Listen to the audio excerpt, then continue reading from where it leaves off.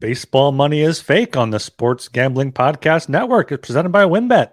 WynnBET is now live in Arizona, Colorado, Indiana, Louisiana, Michigan, New Jersey, New York, Tennessee, and Virginia. From boosted same-game parlays to live in-game odds, WynnBET has what you need to win. Sign up today, bet $100 and get $100 at sportsgamblingpodcast.com/WynnBET. That's sportsgamblingpodcast.com/WYNNBET. State restrictions apply.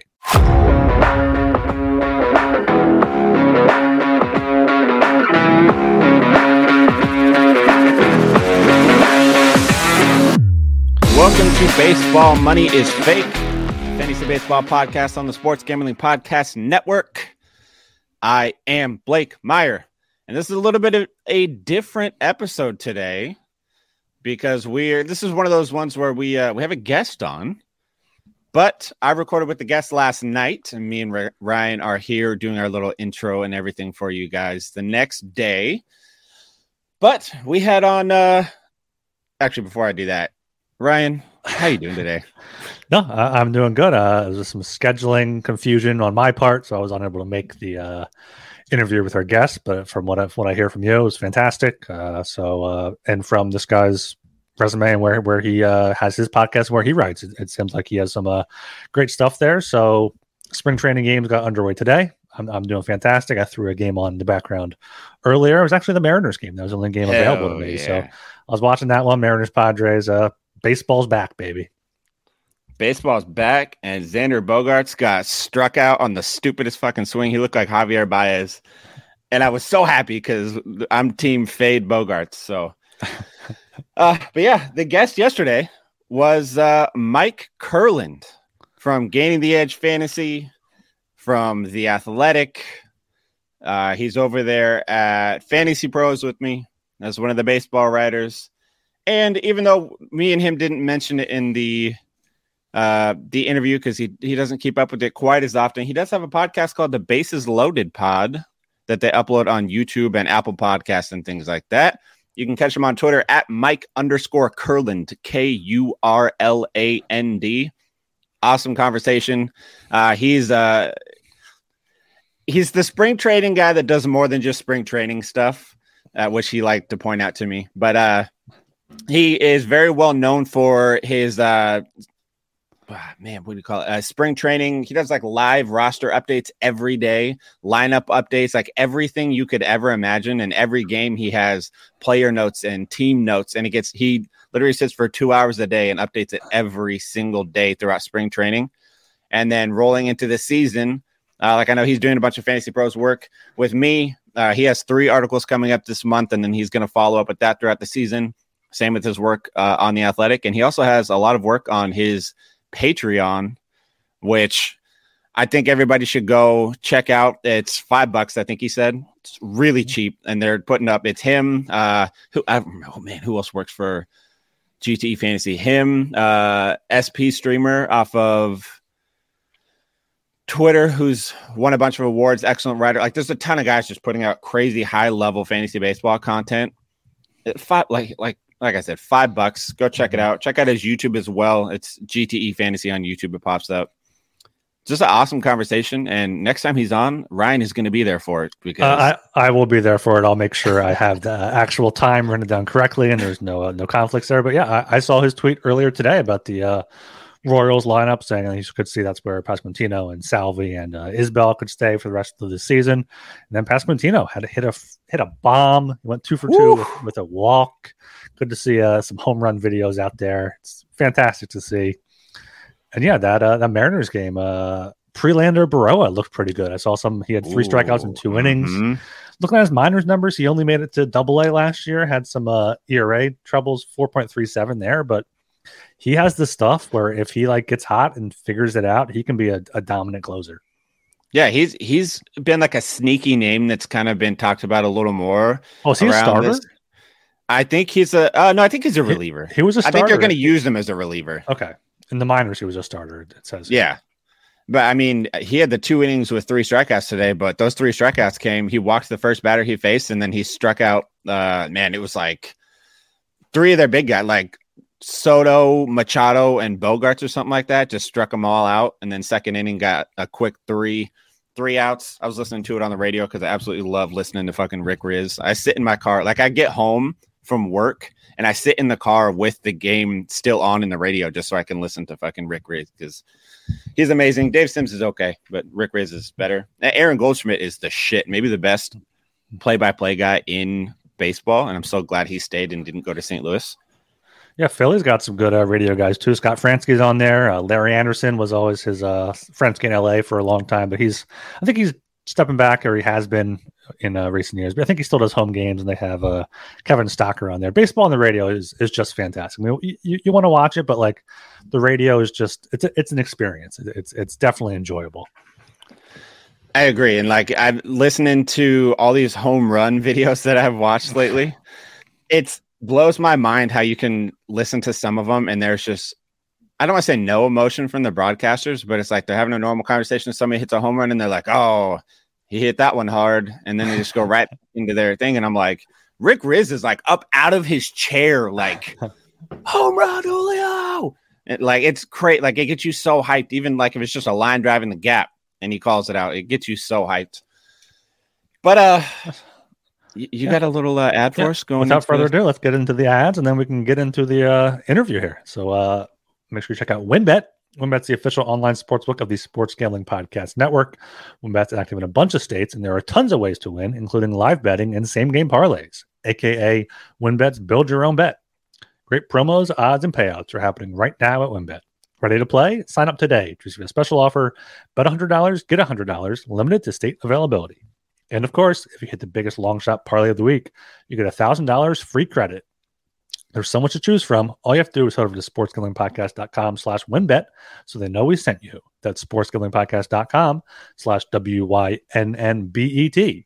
Offer subject to change, terms and conditions at WynnBET.com. Must be 21 or older and present in the state where playthrough is available. If you or someone you know has a gambling problem, call 1-800-522-4700. Make sure you check out the SGPN merch store. It continues to add new items to the store every day. Head over to store.sportsgamblingpodcast.com to get your favorite shirts, hats, sweats, hoodies, anything you can think of over there. Plenty of Baseball Money is Fake merch to get there. So without further ado, let's get to the interview with Mike Kurland. Exactly. All right, everybody, we are here with Mike Kurland. It is Blake Meyer as always. How you doing today, Mike? Fantastic. How you doing, man? Thank you for having me, by the way. Hey, no problem. Thanks for coming on. I know we've been talking it's been a couple months now. We've been going back and forth. I know you're doing your thing over at GTE Fantasy. You're working for The Athletic, and you're also one of my partners in crime, I guess you could call it, over at Fantasy Pros, getting ready for this season coming up. And I wanted to have you on because for everybody that is listening to this, if you are listening to this, that means that there is now officially baseball happening. Spring training is here. And who better to talk spring training with than the spring training guy himself? Yeah, I like to think of myself as the spring training guy. It's kind of fun. It's unfortunate. It's just it's like a 1 month, like, hey, you get to shine for one. I do a lot of stuff, obviously, beyond spring training. But yeah, spring training has become something I've been known to really have a handle on these days. Yeah, you have that excellent spring training lineup tracker that you do. It really dives deep into everything that happens in spring training. I know previously you've done it for, where was it? Was it on GTE Fantasy before? Or was it up on The Athletic? No, so it was originally just something I created and posted to Twitter and Reddit, actually. And that's where... Yeah, it was absolutely, and it's always been a free product. It's always been something just something I built out of nothing. It was a 2020 shortened season. I decided to start monitoring lineups in season just because of how crazy it was with COVID, that there was like this team missing like half their team, the other team missing the other half their roster, and it was hard to track who's in, who's out any given day. So I realized, this is something I can get into. So I started tracking them, tweeting out long threads back when tweeting threads was first becoming popular, I'd say, especially on the baseball side of things. One thing led to another. It got noticed by Jeff Erickson over at RotoWire. And then it kind of picked up steam. And then in the offseason, I came up with this thing. I'm like, there's a lot of tools in season to cover monitor that cover. I keep calling them monitors that monitor that monitor lineups, that track lineups. So I was like, I'm going to track lineups in spring training because no one else is doing it in the way you can find the lineups anywhere really, but no one has them in a place where you can kind of just sift through them. And then I decided that every so often I was like, well, there has to be more to this just monitoring lineups. I was like, well, let's go ahead and let's start monitoring position battles, and not just position battles, but also where are players playing, where can they gain eligibility for fantasy purposes. So I was monitoring how teams were using them in spring, platoons to watch for, what players are playing where, and who's a position battle that maybe no one's talking about. I'm reading through every article I could find, trying to find manager quotes, GM quotes, and it kind of just turned into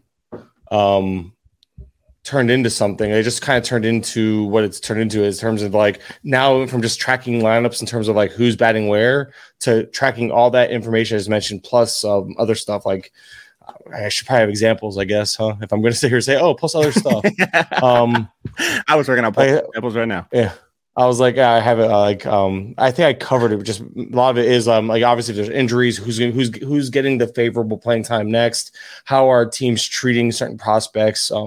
Obviously tracking 40-man moves are certain like guys like Anthony Volpe and like Oscar Colas aren't currently on 40-man rosters, so they're entering spring training kind of behind the 8 ball in terms of like path to playing time. So stuff like that matters when you're getting so granular.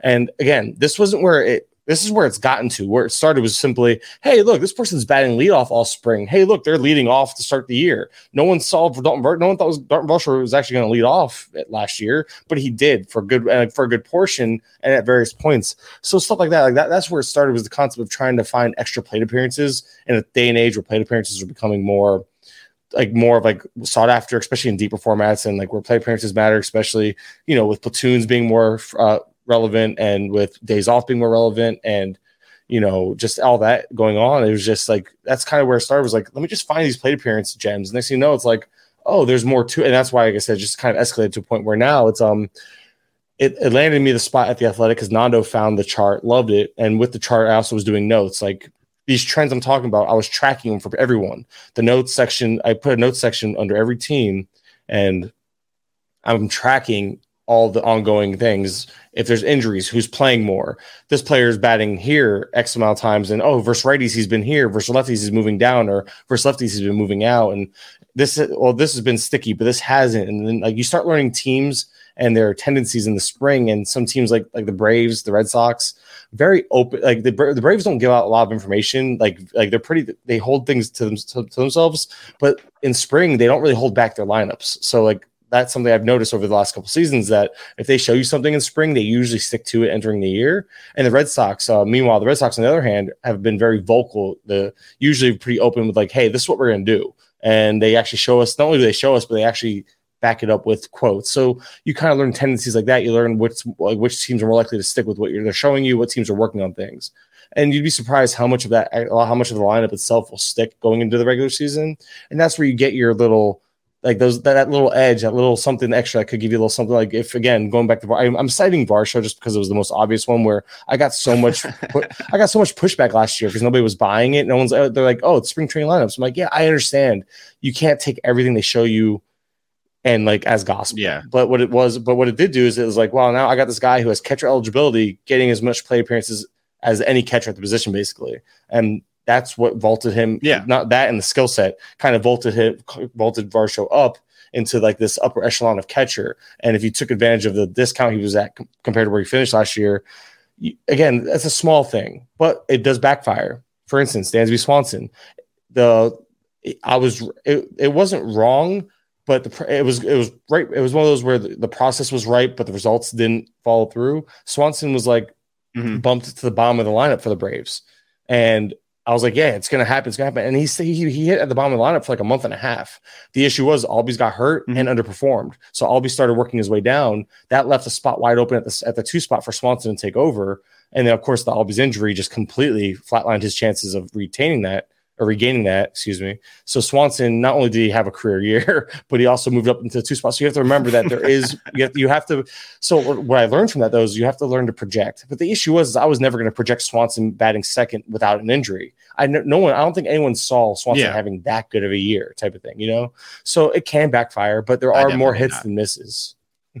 There are more hits than misses in terms of projecting playing time based on spring training lineups and stuff like that. But it's one of those things where it's just kind of like a niche within a niche. This industry is so niched down right now. I just happen to land this spot. And because I have this obsession with trying to always better my product and better things, it's just escalated from a simple monitoring tool, like I mentioned, to it now covers just everything. I like all the other stuff I mentioned. Like it went from something just hey, I'm just watching to see where people are hitting in the lineup to now I'm watching 15 things and I'm making notes, I'm writing things up. And The Athletic, I do stuff for them covering it. I just did a 10,000 word primer for anybody just now getting back into fantasy baseball. If you subscribe to The Athletic, 10,000 words, team by team, breaking down all the relevant information I could think of entering spring training. So if you're listening to this, or if it's spring training is already starting and you're still trying to catch up, that's a good place to start.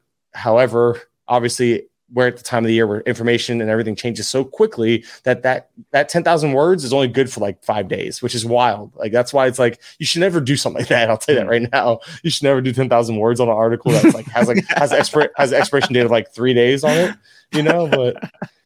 But it's a labor of love. Like I get so intrigued by all this happenings right now, as we all do. But I'm very, very meticulous in terms of like I want all this information in one spot, and that's why even what I do has escalated to a point where spring training but I do this all year long. People just know me for spring training because I do it like no one else does in spring training. Whereas all year long, people kind of fall into a process, fall into their own habits, and the content.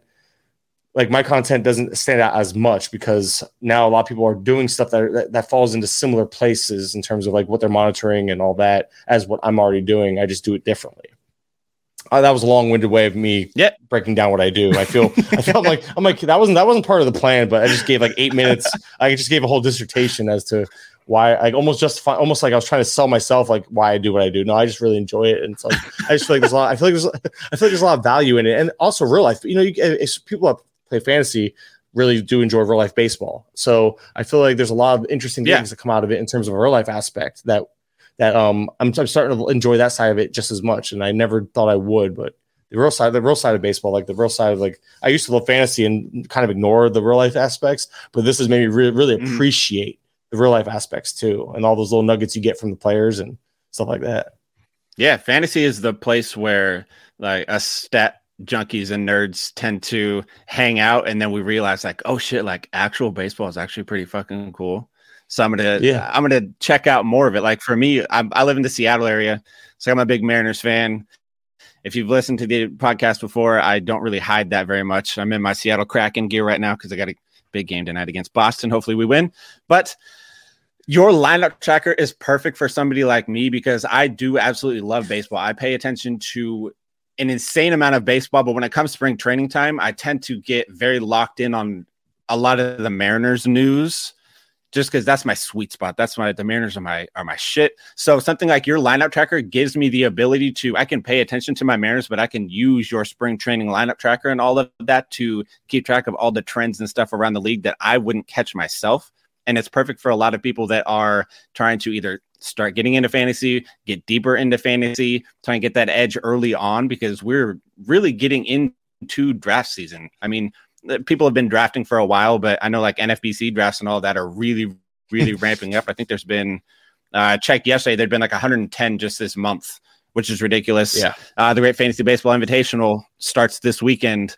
Potapalooza, which everybody go check me out on Potapalooza on Saturday. I'll be up there with Scott Chu and some of the guys from Fantasy Alarm talking hitters on Saturday at 1 p.m. Eastern time, I believe. So 10 a.m. my time, bright and early for me. I'm sure my kids will have me up hours before that. But so also I want to point out that 10,000 words. I know I told you when you messaged me and told me that you wrote 10,000 words. For anybody that is listening to this that has read my articles, I sit in the sweet spot of about 1,200 to 1,500 words. So if you've read one of my articles, it's about 1,200 to 1,500 words, and yours is like 8 times that. That's pretty fucking impressive.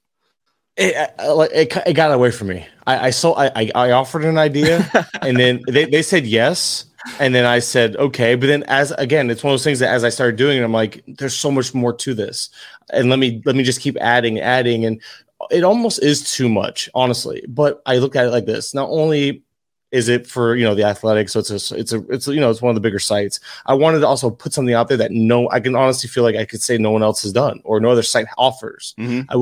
I enjoy putting out content that's neat. First off, the fact that all season long, like on the Patreon, by the way, I guess I should mention that this tracker, it was free for like 3 years, and it helped me build my platform, helped me get to where I'm at. I paywalled it for the first time ever, and I felt guilty about it, and I shouldn't, because I literally put it on the Patreon. It's $5, and you can cancel at the end of the month. So for $5, you have access to all this stuff. And it's like I said, it's a daily write up. I did the math. If you literally sign up and stay for 30 days and cancel before your next renewal, it's 17 cents a day. I think, I mean, I usually say my 2 cents is often worth as much. I'm asking for my 2 cents to be worth 17 cents is how I look at it. But no, because I spend about 2 to 3 hours a day on it, and I update it daily. If I don't update it for a day, it's because I was stupid busy at work or something that I just couldn't get to it. But it's rare that I miss a day. And then in season, I transition over. I don't do the lineup tracking, the actual tracker.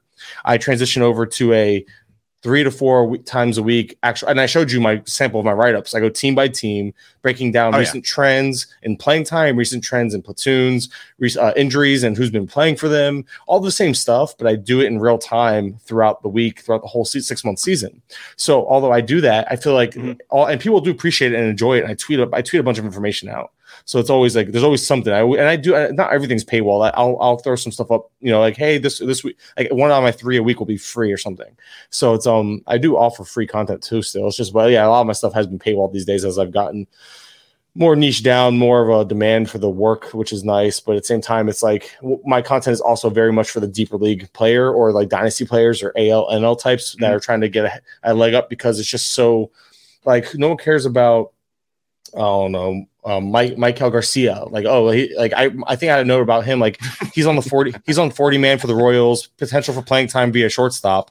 But like the average redraft player probably hasn't even heard. I know I didn't hear about him until like December of this year when I started doing. I do these other things where I go through every team's 40 man, take obscure names either not getting drafted or like beyond pick 400, and I do a little blurb about them. And I'm doing that for the Patreon right now, and I'm finishing up. I just finished up the NL, so that's how. But that's what gives me a leg up. So now I know who these guys are because the average player doesn't. Now dynasty players might know who these players are because these players, or obviously people follow the teams. But again, this is just one of those things that's like providing value from this niche of like just being so in tune with with as many players on as many teams as possible, because the average person like me, I'm a Marlins fan, which we do exist.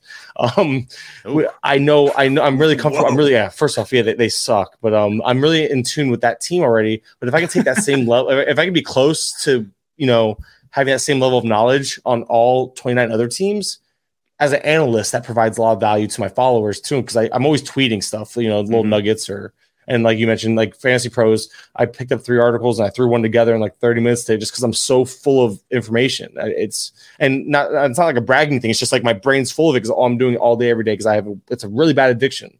It's like I just look at stuff. I'm if I'm not reading an article about baseball, I'm writing an article about baseball. If I'm not writing an article about baseball, I'm recording YouTube videos about baseball. If I'm not recording YouTube videos about baseball, I'm talking to someone else about hey, did you hear that Brad Keller picked up another pitcher or revamped his stuff at Driveline, which apparently everybody's going to Driveline. That's a whole other thing. It's like it used to be a big deal. Like, they just play with Driveline a lot here. Well, it used to be a huge deal. It used to be like, wow, this 1 or 2 players went to Driveline. The Dodgers sent all their hitters to work on getting their bats quicker through the zone and all that. I'm like, that's awesome, but I'm just starting to wonder. Now my brain starts kicking into this gear of, has this always been a thing and we're just now hearing about it? Or is this new and the Dodgers are kind of the first ones to do this? I feel like this can't be the first time. This is just the first time we're hearing about it, So you guys start thinking. And then people are over here like overreacting to the pitch clock. Like, hey, look, let's watch this pitcher, and this pitcher because you can go on Savant and find the times of like, how long it takes a pitcher to wind up or how long it takes a pitcher between pitches. What we don't realize or what we might not think about, the average person, like they're like, oh, like like, what's going to happen to this pitcher? You realize not only are these guys professionals, but they've probably been working at this timing since like November, December. They aren't just now getting to spring training saying, you know what, now I got to worry about the pitch clock. They've been working all off season for this stuff. So it's like we are overreaction central right now as a community and as a fan. As fans, the other thing we're overreacting for is the shift. The shift ban will help players, but not. I don't think it's gonna be as extreme as people might make it out to be.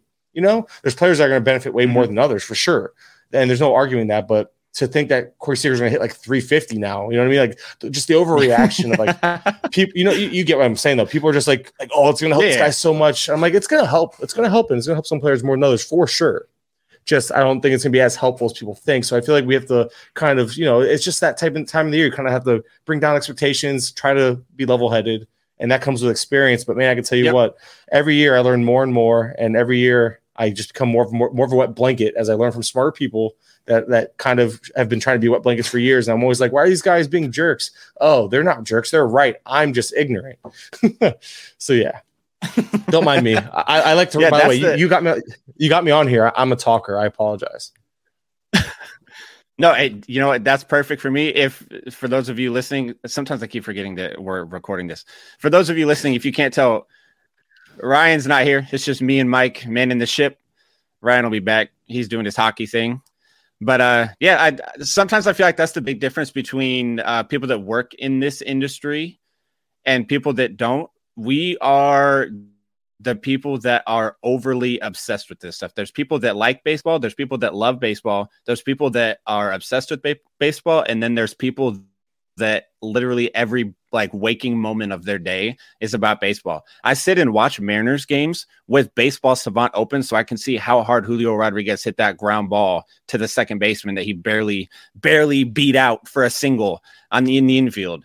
And like I sit and I look up when I'm at work, players that pop into my head, I look at their Fangraphs pages from back in the day, or I look up what was the average exit velocity last year? What was the average barrel rate? I think average barrel rate last year was like 7.1%, things like that. And I love breaking down all this stuff. And I also wanted to say, don't ever apologize for paywalling your stuff, man. We work in an industry that is so cutthroat and it's so full of people, and we are lucky enough to be part of the 1% of the 1% of the 1% that actually can say we I don't want to say get paid because then that sounds weird, but like we actually do somewhat of a living in a sense. And so never feel bad for paywalling the stuff that you work so hard for, especially 10,000 words is fucking insane. So yeah, $5 is a steal for that.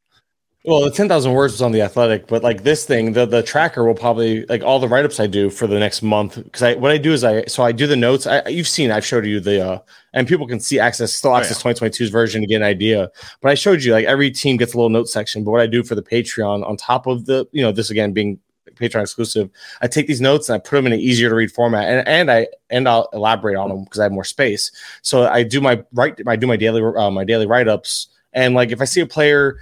I'm like, okay, well, this player's been batting third, 2 out of 3 days. Let's look some stuff up. And I'll get into some weird stuff. Like, let's go dive into his numbers last year when he hit third. Let's go. And there's obviously not really, there's no stickiness to that at all. But I'm just curious how he handles, how does he hit with runners in scoring position? How does he hit with men on base? All the stuff that's, you can, and this is where I just kind of get so granular just because, well, maybe that's why they're hitting him third. Maybe they realize, Jazz Chisholm, his OPS with like runners in scoring position and with men on base is like 950 plus for his career. So that makes you wonder if he's that good at hitting with players on base. Will he still lead off, or are they going to utilize Arias and Segura ahead of him, giving him a chance to have those players on base and get those guys in scoring position? So that's where it goes for that, and that's where my analysis kind of takes me on that rabbit hole of, okay, this makes sense. If Chisholm has these good numbers, maybe obviously the team knows this because I'm not anybody special. I'm just a guy who goes down random rabbit holes. But then I start trying to apply that. I start trying to apply that knowledge or that what I find into like, how can I project playing time, or how can I project plate appearances? So, and that's kind of why this is how the niche has evolved my thinking too. And then I realized last year I was too, I didn't project forward enough in terms of like I would take what a team shows us as gospel in terms of who's playing and all that. But now I think I realized my big takeaway last year was be a little more open to projecting not only better playing time for young guys, but also be more open to projecting playing time for like prospects that haven't been called up yet, especially when it's for guys like, I don't know, insert Oakland Athletics player here. Normally they went out and got a bunch of prospects. But my point is like Tony Kemp, like by midseason, I'd be surprised if Tony Kemp is in the way of, they shift people around, and then you have Diaz. I can't remember his first name, but like Diaz comes up, and I think he's a first baseman. So Seth Brown can move around. And my point is I'm trying to get to a point where I've gotten to a point where instead of just assuming, hey, Tony Kemp's going to lead off all year. Tony Kemp probably leads off the first half. He led off all year last year, but I bet you it's because they couldn't trade him. And I don't think they're going to. I think they're going to go. They're not. The A's aren't going to not sell off somebody if they can't. Kemp will make a great depth piece for a lot of teams this year. So that's a team where you start looking at teams like the Tigers, like Parker Meadows for the Tigers before they went out and got Matt Vierling. I really liked Parker Meadows just because he flashed really. And he's another young guy, flashed big numbers in the upper minors on the 40-man. Little check boxes I make out on these prospects. And he was a guy I was super in on to start draft season, like in November when I started getting into it before they made that move and made other moves. So just stuff like that. It's like, I'm like, all right, well, I can see, even though all those moves were made, I still can see a second half. I can still see him coming up, July and making a difference for fantasy. And that's the stuff I'm putting in my analysis more now than ever before, because I've learned the hard way of not doing it enough. Now there is that weird, like, don't do it too much. Maybe I should do it more, like with guys like Jordan Walker. Things I'm so torn on him. Walker. And then Matt Mervis, another guy that just Matt Mervis was a guy I was pretty much in denial about. Like, I'm like, oh, but then they keep signing depth pieces. But if Mervis is as good as we expect him to be, those guys none of them are going to hold him back. So I'm still trying to project Mervis for like a June call up right now. Whereas Jordan Walker, I had the same mindset of, Jordan Walker is a June call up. But wait a minute, a recent quote and this goes back to mining the news like Zimmerman will do. But like I look for my own information as I'm doing the sign up stuff. Same idea. I do similar mining the news, not as in depth as Zimmerman, but like I'm looking for lineup information or quotes like this about playing time, where you have Tyler O'Neill and Carlson fighting for center field. So what does that tell me? They're looking at opening up a corner outfield spot. They have Alec Burleson. They have Yepez, but they also have Jordan Walker, who they're transitioning to the outfield because he's not going to play third base, with Arenado there, or first base with Goldie there. So I'm looking at it like, sure, Burleson can factor in. Burleson's a lefty. Yepez is a righty, I believe, if memory serves. So they can platoon naturally there. Carlson hasn't showed much at the big league level. O'Neill hasn't been able to stay healthy, but O'Neill has the skill set to be a good hitter and a good fielder, even in center, and has the natural speed and skill set to be a center fielder. Regardless, my point is now I'm thinking, do I sit here and project Jordan Walker being able to break camp now? Because it sounds like they're trying to make a spot for him, or are they making that spot for Alec Burleson, who they really like too? It sounds like. So that's where it gets tough. And Walker's another guy, Walker and Mervis. Neither one of them are on the 40-man as of right now. Not that can't change at any moment, but when you enter spring not on the 40-man, you realize that like a team has to make room for you now. So that kind of puts you in that position where you have to kind of take a step back and realize, as much as I like these guys, they currently cannot break camp with the team until they get put on the 40-man.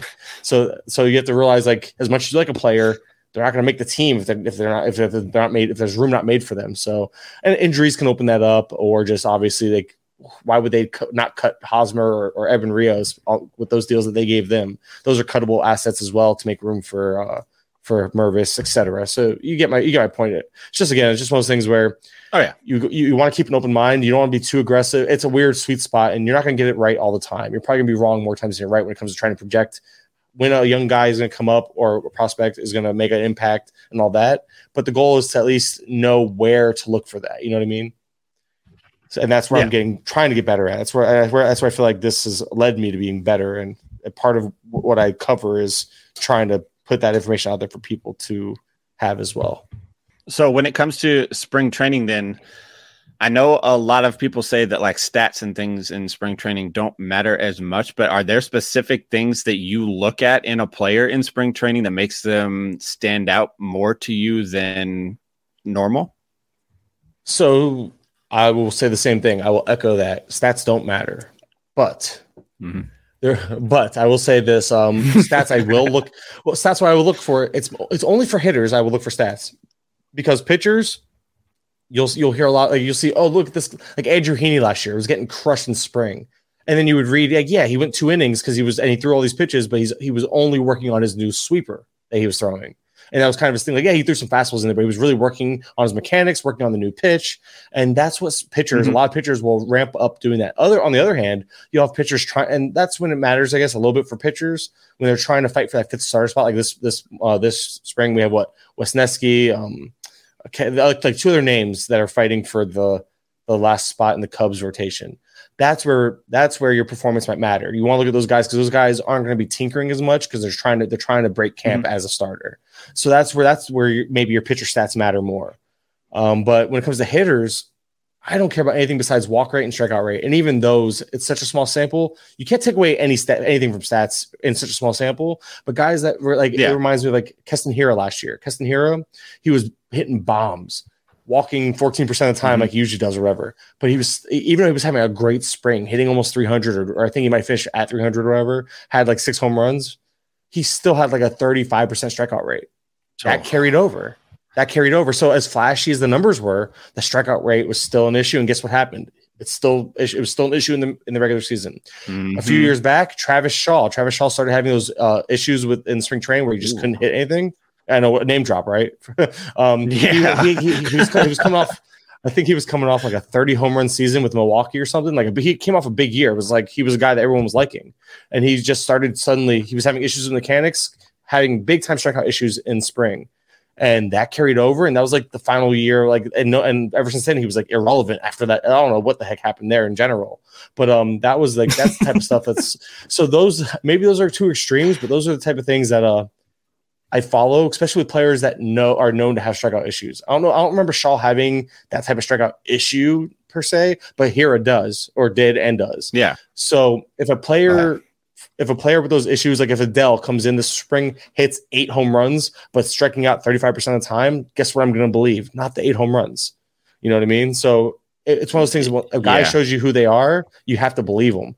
I'm not going to suddenly believe an 8 home run because we've seen Adele run hot and Adele can hit. And a lot of these pitchers, they're facing minor league pitching outside of like the first inning or two. These guys will face minor league pitching a lot. And we know Adele can crush it. So that's why it's like strikeout rate is something I've just kind of looked at. And it always has to go with not strikeout rate. Like if Trey Turner strikes out 40%, I'm not too worried. That's just probably a slow start. But if it's a guy with strikeout issues that you're trying to project growth for, and they're not showing growth there against worse pitching, because again, the pitching you're facing on average is worse.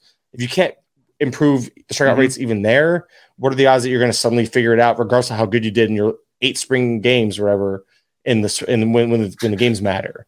So that's why it's like strikeouts like the only thing I really look at for hitters. And like I mentioned, pitchers, the only time I really pay attention is if they're going for a position. And even then, it's like I still don't give it like, oh my God, look at this guy. He has like a 0.1 ERA. Like we see pitchers all the time overperform in like 15 inning samples. So it's just one of those things where the only time it really matters is just to see who wins that spot. But other than that, the coach will usually speak on that before you even have to figure it out yourself. Yeah, prime example of the pitchers sucking in spring training. I'm really good with the Mariners references, but back in the Felix Hernandez heyday, he was famous for that, and everybody around here would over exaggerate. Like, oh my God, he threw 2 innings yesterday, and it was 60 pitches, and he gave up 9 runs and struck out 1. What the hell is going on? It's like, well, he was throwing his curveball at different spots in the at bat that you wouldn't normally see him at. He's starting out with a changeup down and in just to see what happens. Like it nothing about any of that actually correlated to how he was going to perform throughout the year. This is just a time for them to get like real at bats that aren't just live ABs against their teammates. It's like real in-game at bats, and they can try different things. And then they ramp up for the season. Your point about the strikeout rate. Yeah. Like I've been keeping an eye on Kelenic a lot, as many people around here do. That's today, a great example. He hit like an opposite field bomb today in live ABs, and everybody's freaking out about how sweet it was. And granted, he did come in with a pretty nice looking swing this year that he's kind of tweaked, but it was off of like a AAA pitcher in a live AB with no like fielder, none of that.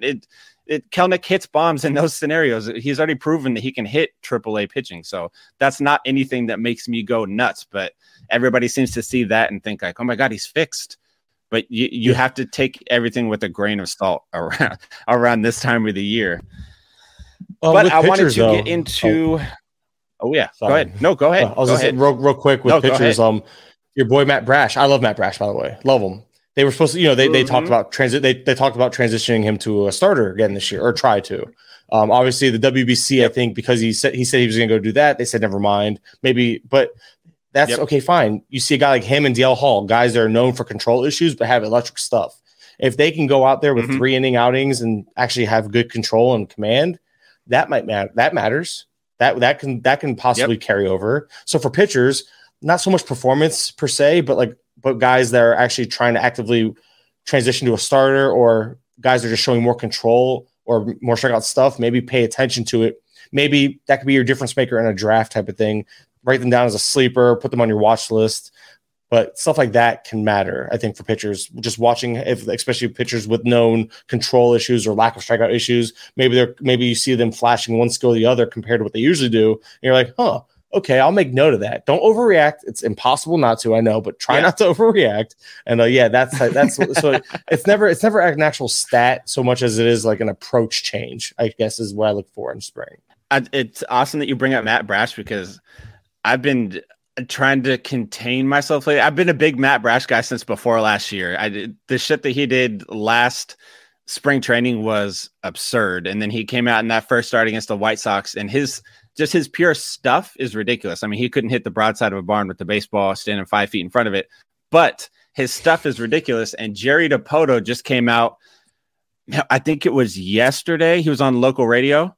And he said he sees an elite dominant closer in Matt Brash, which kind of threw everybody for a loop, because Sewald and Munoz are supposed to be the closers this year. And Brash has kind of been he'll probably be like a middle reliever guy, maybe get a spot start if they stretch him out a little bit. And all of a sudden, Jerry DiPoto throws out there that he sees an elite closer in Matt Brash, which I personally don't see him closing games this year, but I think he has the stuff to close if he's given the opportunity. I have been on the record of saying that I think Matt Brash can steal a few save opportunities at the beginning of the year, because you have Sewald returning from injury. You have Munoz returning from injury. If those guys get pushed back, delayed, or just aren't ready to push it come opening day, I could see him sneaking in a couple saves early on. I agree. I think they have too many options to just plug them in. But in terms of having the stuff, I think Brash has the stuff to be a closer. I don't think that's even a question. And we saw how good he was as a reliever compared to a starter last year.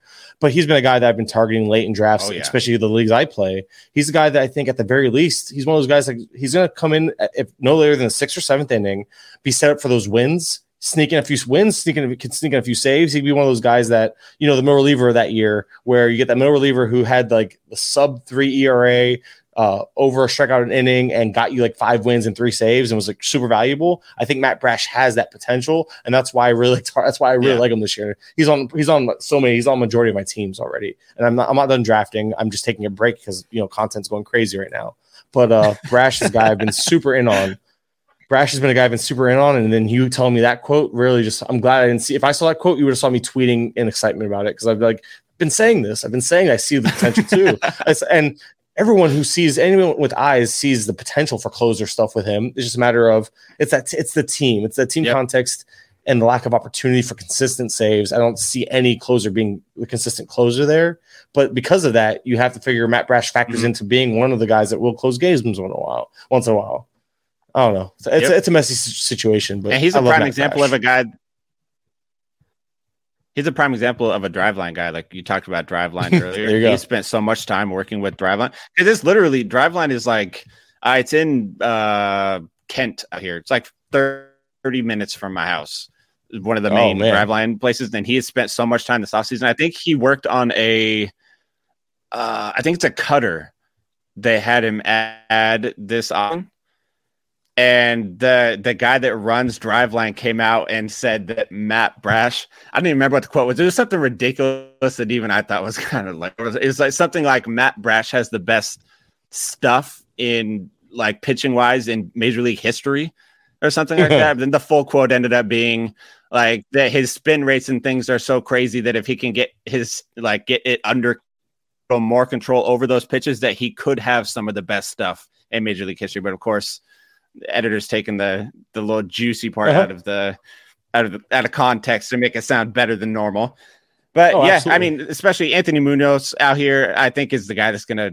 I mean, nothing like dive too deep into Mariner closer talk, but he's too good to not be the front runner when everybody's healthy. I mean, he throws 103 and he has a slider that breaks like 12 feet, which is nuts. But I know you talked about Brash being a guy that you have been targeting in drafts, and the last thing I wanted to ask you was, I know recently you put out your Fantasy Pros article, your was it your must drafts for this year? Give me two guys that should be on people's radar drafts for this year. Well, Matt Brash is one of them. He is my guy. He didn't make the article because for Fantasy Pros, I try to keep it more relevant to what I expect, Fantasy Pros listeners and viewers to be interested in terms of players. But so I'll name a couple. I'll name so one of my guys. I'm all in on Eloy, man. It's just it's a sick obsession at this point. I remember I set the min pick for him back in like November because I'm one of those degenerate drafters, and since then it's no longer the min pick. It's actually more his min pick. The min pick in November, which was like in the 60s, has turned into his ADP now. And I think that's because the market is properly correcting. Because if there's a guy that has the chance to be that type of step up, like the next Pete Alonso, the next Jordan, it would be Eloy in terms of he has the hard hit skills. He made improvements in the approach. Eloy just needs to stay healthy. The problem is he wants to play the field again. He's been purposely like working on it in the offseason. And I'm like, I don't know I'm like, just stop working on things. Go away. Like stay off the field. In the second half, he DH'd like 45 out of 50 games or something wild. And we saw a healthy Eloy put up what would be an MVP caliber season offensively had it been a full season. So ultimately, Eloy is just a guy that I've never actually been in on him. I've always faded him at cost, and it's just one of those things where power is so hard to come by. The ball, the humidors, everything. Power isn't what it used to be in terms of ease of access. So I like his skill set being that. Like I think you can put him in the conversation with a Pete Alonso and a Jordan. And the price tag isn't there. And I know health is a big if. I want to emphasize, I'm aware health is a big if with Eloy Jimenez. But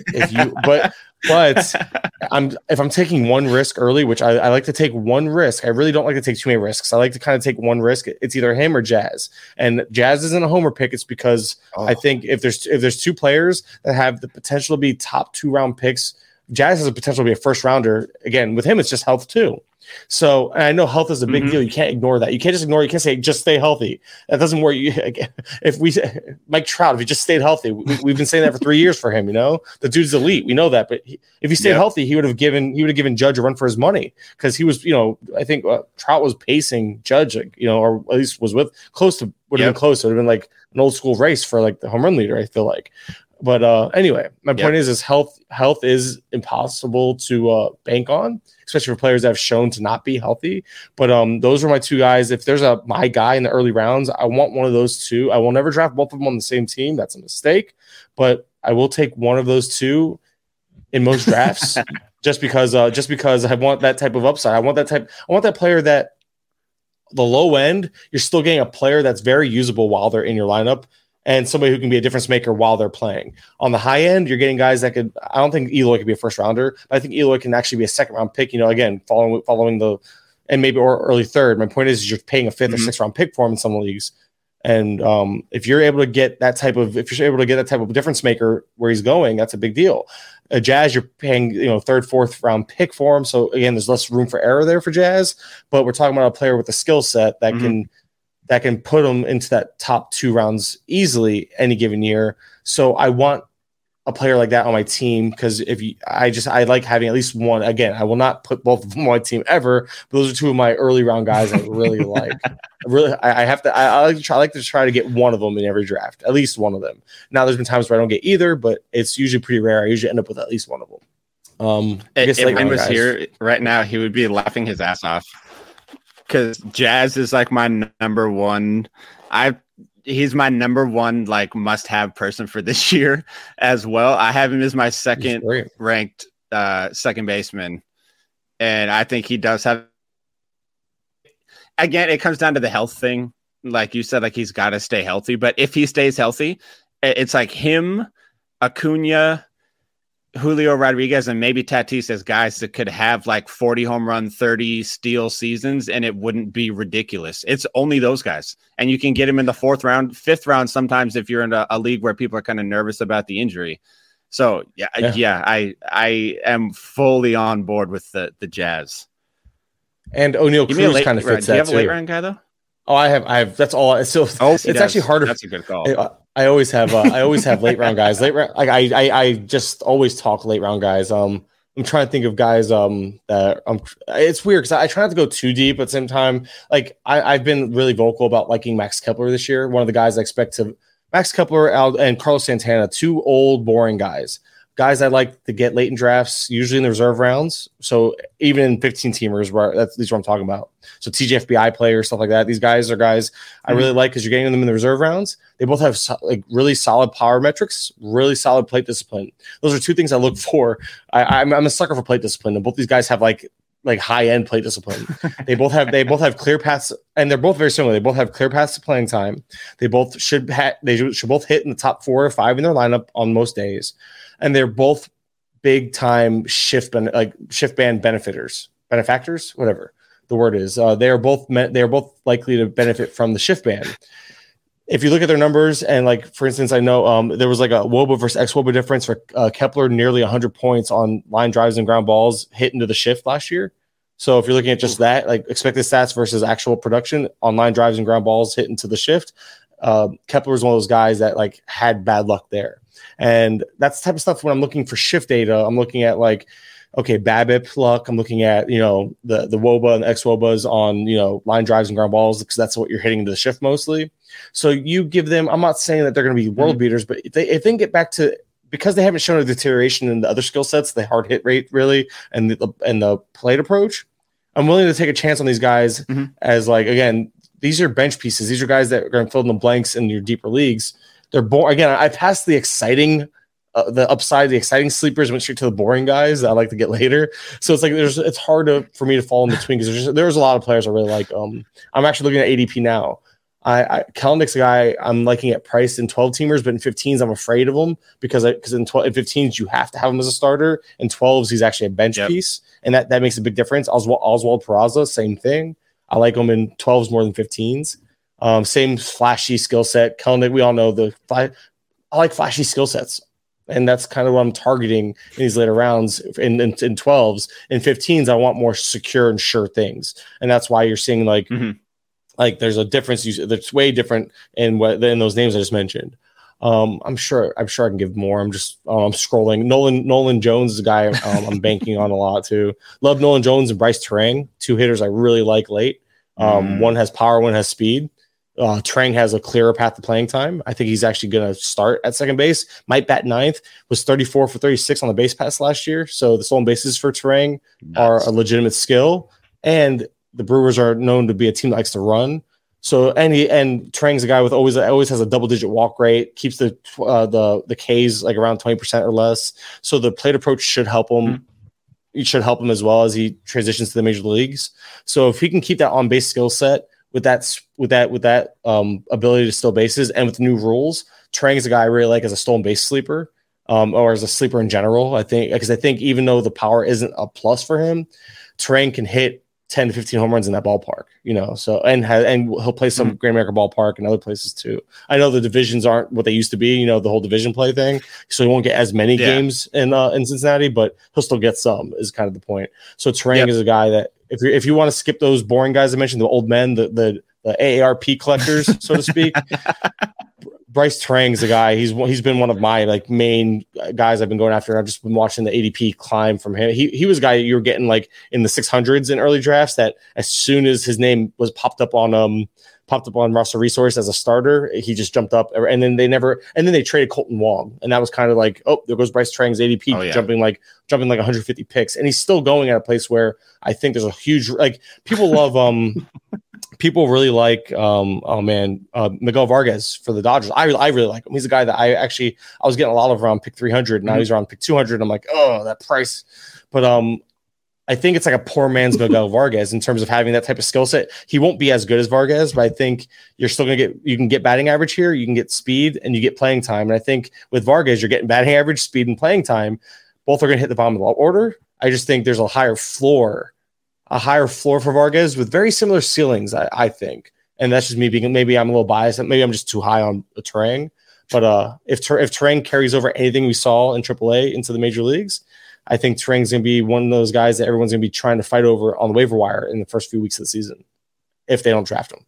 That's some good ass insight this is the reason I wanted you on there, because this is perfect. Because I'm not the biggest prospect guy, so anybody that can dive that deep into the ADP and talk about some prospects I shouldn't say I'm not that big of a prospect guy. I know my fair share of prospects. I actually did talk about Bryce Turang we were on Sleeper in the Bust Super Bowl Sunday. We were on there and talked about Bryce Turang a little bit. You gave a lot more detailed explanation on how you feel about him than I did. I like yours were way better. My big thing was he's fast. He's a guy who's going to get you steals. There is the bigger bases this year, which won't make a huge difference, but a prime example, I used it in our last episode. A lot of the Seattle sports radio out here, like Ryan Divish and people that are out at Mariners training camp right now, checking it out. They said that the bases look like pizza boxes out there, which I thought was a pretty damn good analogy looking at the pictures, because they look, they didn't get necessarily that much bigger, but they look bigger. And so anybody with that kind of speed, even if it was in the minor leagues, is going to translate over to the major leagues. Like if you're fast, you're fast. If the bases are bigger, you're going to steal more bases. And you said he's 34 for 36 on stolen bases last year? Yep. Something like that. So he's got what it takes to be a legitimate steals guy in a league that I think might be, I think steals are going to be cheaper this year, because I think a lot more people are going to be able to get to double digit steals, but not many people can get like 40 to 45 steals, which makes him that much more valuable, especially that late into the draft. If he's actually good, and it goes back to if he actually breaks camp, that's going to matter, obviously. But yeah, I think as long as he breaks camp as the starter, I don't see why that he would get the red light as long as he remains that efficient. I'm just going to throw a few more names out there because I love talking deeply, guys. Ryan Pepiot from the Dodgers. We're talking about guys with strikeout upside, talking about guys that pitch for a team with great win potential. Pepiot has that. The only thing about Pepiot, and this is something I'm watching in spring with him, can he get those walks under control? The stuff, like the strikeout stuff is there, the potential is there. And that's a team, the Dodgers, that have Thor, Kershaw, Dustin. They already talked about how limiting May's innings. There's going to be a clear path to innings on this roster just via injury and limitations to others. Pepiot should be the next guy up. And we know the potential and the skill set is there. It's just a matter of can he get that control? Can he get that command and control in place? So Pepiot is a guy that I really like in terms of a deep league pitcher, and a couple of really under the radar guys that no one's drafting. Even these guys are going undrafted. 3 hitters going undrafted in even 50-round drafting holds right now, and not all of them, but some of them. I looked up Cade Marlowe for the Mariners. He wasn't even drafted in any spots. He hasn't even been drafted. And you're a Mariners guy. Dipoto name dropped Marlowe now that Trammell's out. So maybe now he's been drafted. I haven't looked since. It's been a few days. But Marlowe, if you look at the numbers, flashy dude. And you know the play approach is there. Mm-hmm. The work ethic. The work ethic is big. People don't talk about work ethic in fantasy, but the work ethic is there for Marlowe. He has he was very smart. He got like awards in college. I found a whole thing. I'm trying to remember the site I saw, but it was a whole thing about how good he was in school and college and the awards he got. I'm like, a guy like that is a great learner, and he puts that same work ethic into the game, apparently. We saw him break out last year in the minors, and he's already been talked up by Dipoto himself this year. Marlowe's a guy that no one's talking about, and other than you being a fan of the team, everyone I talked to, no one really knows about him. The casual fan, I didn't. Again, I ran into him because he was on the 40-man. I ran into him, do my little 40-man research that I always do. And that's why I do. That's why I do this. I find fun names like this. Him, Jared Triolo for the Pirates. Who? Yeah, I didn't know either. But he's on the 40-man, turning 25, known for his glove. And the reason why that matters is because defense doesn't matter in fantasy, but it matters in real life. So if you can find a path to playing time because of how good your defense is for a team, especially a team like the Pirates, they have a clear need at second base too. I think it's Rodolfo Castro is the plug-in right now for second base. Triolo had strong plate discipline. Triolo last year in Double-A, 112 games, we saw 17.6% K rate and a 12.7% walk rate. So again, elite plate discipline, at least at that level. Ooh. And 9 home runs. Mhm. So power is not special, but the stolen base is 24 of them, 24 for 29 on the base paths, and 5 triples. So it goes to show you that it was actually like the speed isn't just like luck. It's when you have triples and stolen bases like that, it's usually pretty legit. So it's more or less I'm targeting a player with upside, good defense, at least a skill set of upside. Like Marlowe's more of Marlowe's power and speed. Trill is just kind of speed. But it was just one of those things where it's like you see this guy, 25 years old, on the 40-man on a team that doesn't really have a reason to not give him a chance over a guy like Rodolfo Castro. That's kind of where I'm looking at, just a speed potential type of guy. And Blaze Alexander's the last one for the D-backs. Power speed breakout last year. If you look at their roster for the D-backs, who do you have? Nick Ahmed and Perdomo. Those guys aren't the types of guys I think project to be much of a hindrance to Alexander's playing time. And I think Alexander is decent with the glove too, which matters because I know Ahmed is good with the glove, or Ahmed has been good with the glove. So I think if defense can be even close to Ahmed's, I think Alexander, as long as he shows out in spring, can push for that starting spot sooner than later. Because I know they have Lawler and other options there, but they don't have him this year. Blaze Alexander he has nothing left to prove in the minors. He took a big step forward last year in the minors, and there's a clear path to playing time in the field, and that bat can benefit this lineup, which the D-backs are sneaky good lineup. I think they have a lot of depth. I think the depth is really what makes the difference this year. Blaze Alexander can kind of slip in as that final piece. Even if he's batting ninth, he provides an offensive boost from the shortstop position they don't currently have. So those are 3 prospects under the radar guys that no one's really talking about for redraft purposes right now. And Marlowe's my favorite, but I think it's just because of how flashy the skill set is. Because you look at the playing time, and unless Pollock is going to be weak side platoon, which Pollock does have splits against lefties and issues with righties, that could be a natural fit, those two, Marlowe and Pollock, or Pollock filling in as needed with Marlowe being the lefty and Kelnick being a lefty too.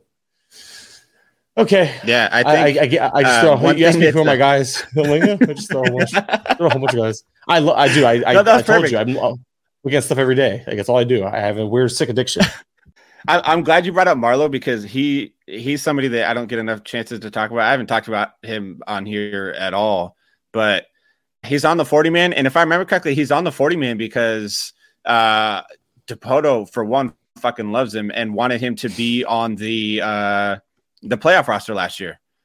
So they put him on and Trammell goes down. Marlowe's already on the 40-man, and Dipoto. The thing with the Mariners is when Dipoto loves somebody, service finds a way to get that person into the lineup in some capacity. So all it's going to take, if Marlowe has some kind of spring or some kind of, I don't even know what the word I'm looking for is. If he does literally anything. If he breathes correctly, Dipoto will put him up on the major league roster. Yeah, and not to mention Kelnick. Oh, sorry. Go ahead. Himself. I'll say Kelnick himself can just struggle again, you know? And then there you go. There's another clear path. There's no lack of path there. It's just a matter of how they can make it happen. And I think this is Kelnick's last chance. If he can't get it going, they're not going to cut him. And I think he's at a lot down. He'll get, because will want the upside. And then the Mariners do have something like Leonard Trammell when he gets healthy again and comes back. And fun fact, I was one of the few people that had season-long credentials for the Tacoma Rainiers last year, and I got to interview Taylor Trammell at Rainiers Media Day. Maybe the nicest athlete I've ever met in my entire life. He liked my hoodie when we were done, which is pretty fucking cool. But Mike, this has been fun. Tell the people where they can find you. I appreciate you letting me get on here and ramble for an hour. Hope those that listened enjoyed the rambling craziness. But this is me, man. You get me on here. Like, I didn't show up like this. I showed up with like this cool, calm demeanor, and like you got me talking baseball. I'm like a kid in a candy shop. But you can follow me on Twitter at Mike_Kurland. That's where you'll find everything I do. The big thing right now, obviously, the YouTube. Check out the YouTube. It's youtube.com/@GTE Fantasy. I just dropped another Sleepers. I think it's like Sleepers 5.0, where that's where a lot of this information comes from. If you go watch all my videos, they're all like 5 minutes or less. So they're shorter videos, but it's all names like this. Like, these names didn't come out of nowhere. These names are like, the reason why I have all this information is because I use this information to prep for other stuff. So all this stuff was just off the top of my head because I have just issue. I have issues. I'm aware. The Athletic has my articles. The patreon.com/GTE Fantasy. Again, man, I really appreciate you having me on. And for those listening, thank you for putting up with me. Yeah, I appreciate you coming on YouTube. I watch all of your YouTube videos that come out. I think I've seen every short that you have put out. For those of you that have seen any of the TikTok and YouTube videos, I have been trying to get better at making over the last few weeks. Mike has been very helpful when it comes to helping me figure out how to do some of this stuff and the programs to use and all of that. So I really appreciate that because it has been a really fun and hard thing to learn, and you've made it much easier. So thank you. Everybody go sign up for Mike's Patreon. Go check out all of his work. It's well worth it. This is the kind of information that you're not just gonna pull up some random site and get this kind of stuff. But as always, we're also brought to you by Underdog Fantasy. Underdog is your home for off-season NFL best ball drafts, but they also got you covered for a ton of other daily games, including NBA, NHL, and PGA. Underdog Fantasy is a great way to get down on your favorite player props if they're not available in your state. Head over to UnderdogFantasy.com and use promo code SGPN for a 100% deposit bonus up to $100. That's UnderdogFantasy.com, promo code SGPN. Yeah, Underdog is what we use for our best ball. Hopefully we can get that going here again soon now that spring training is underway. And we just had a great conversation. You had a great conversation with Mike Kurland about it. So hopefully everyone is a lot more informed now and knows what to look out for over the next coming few weeks. Yeah, there was so much Mariners talk that went on in that. I'm sorry, but I'm also not sorry at the same time. It's just a normal episode. It's just pretty much it's the Mariners and Phillies show. Pretty much. And I was here for it. Even got to talk some real deep Mariners like Cade Marlowe, who stole a base in his spring training game today. And I'm also excited to hear how high he is on Jazz Chisholm. That made me so happy, and I wish you were there for it when he talked about how Jazz Chisholm was his number one overall must draft player. Oh man, I was so fucking happy, and all I could think was Ryan needed to be here for this. I feel validated. But yeah, it was awesome, and I'm glad he came on. And we're talking about the Mariners game before we kicked the interview, but also saw that I think Manny Machado was the first batter to become a victim to the automatic strike rule. So you see the pitch clock there. It's pretty big right now where it is, but that's a minor league stadium. So we'll see what it ends up being in the major league stadiums. It's from what I could tell last year, because I went to a lot of Rainiers games last year, AAA for the Mariners, and they had the pitch clock. And it was never really an issue. It's something that players seem to get used to really, really quickly. Mm-hmm. I think it's something that's way overblown with a lot of oh my God, Shohei Ohtani was the slowest starter between getting the ball back and getting the next pitch in. How's that going to affect him? I don't think it is. He's just literally just going to throw the pitch quicker. It didn't make much of a difference. I think I went to, I probably went to 10 Rainiers games last year. And I think I saw that free strike or whatever for going over the pitch clock one time in 10 games. So the game was definitely way faster today, though, that Mariners game. It was cruising with that pitch clock. Yeah, I saw people discussing if the pitch clock should be on the score bug on TV. Why not? I mean, you have the shot clock on there for NBA. You have the play clock on there for NFL. So, I mean, it'll take some getting used to, but a few weeks into the season, even not even months, we'll not even think twice about it. Yeah. But everybody, make sure you go and follow us on Twitter at Fake Baseball, the coolest on Twitter. And please make sure you go follow us and give us a 5-star rating on Apple and Spotify. We absolutely love those. They help us a ton. We don't ask for much in return, but we ask for that just because it helps us get our name out there more. It helps us get seen more. And you can catch me on Twitter at Buhlockay, BUHHLOCKAYE. And you can follow me on Twitter at RGilbertSOP. And I'll catch you guys next time. Peace.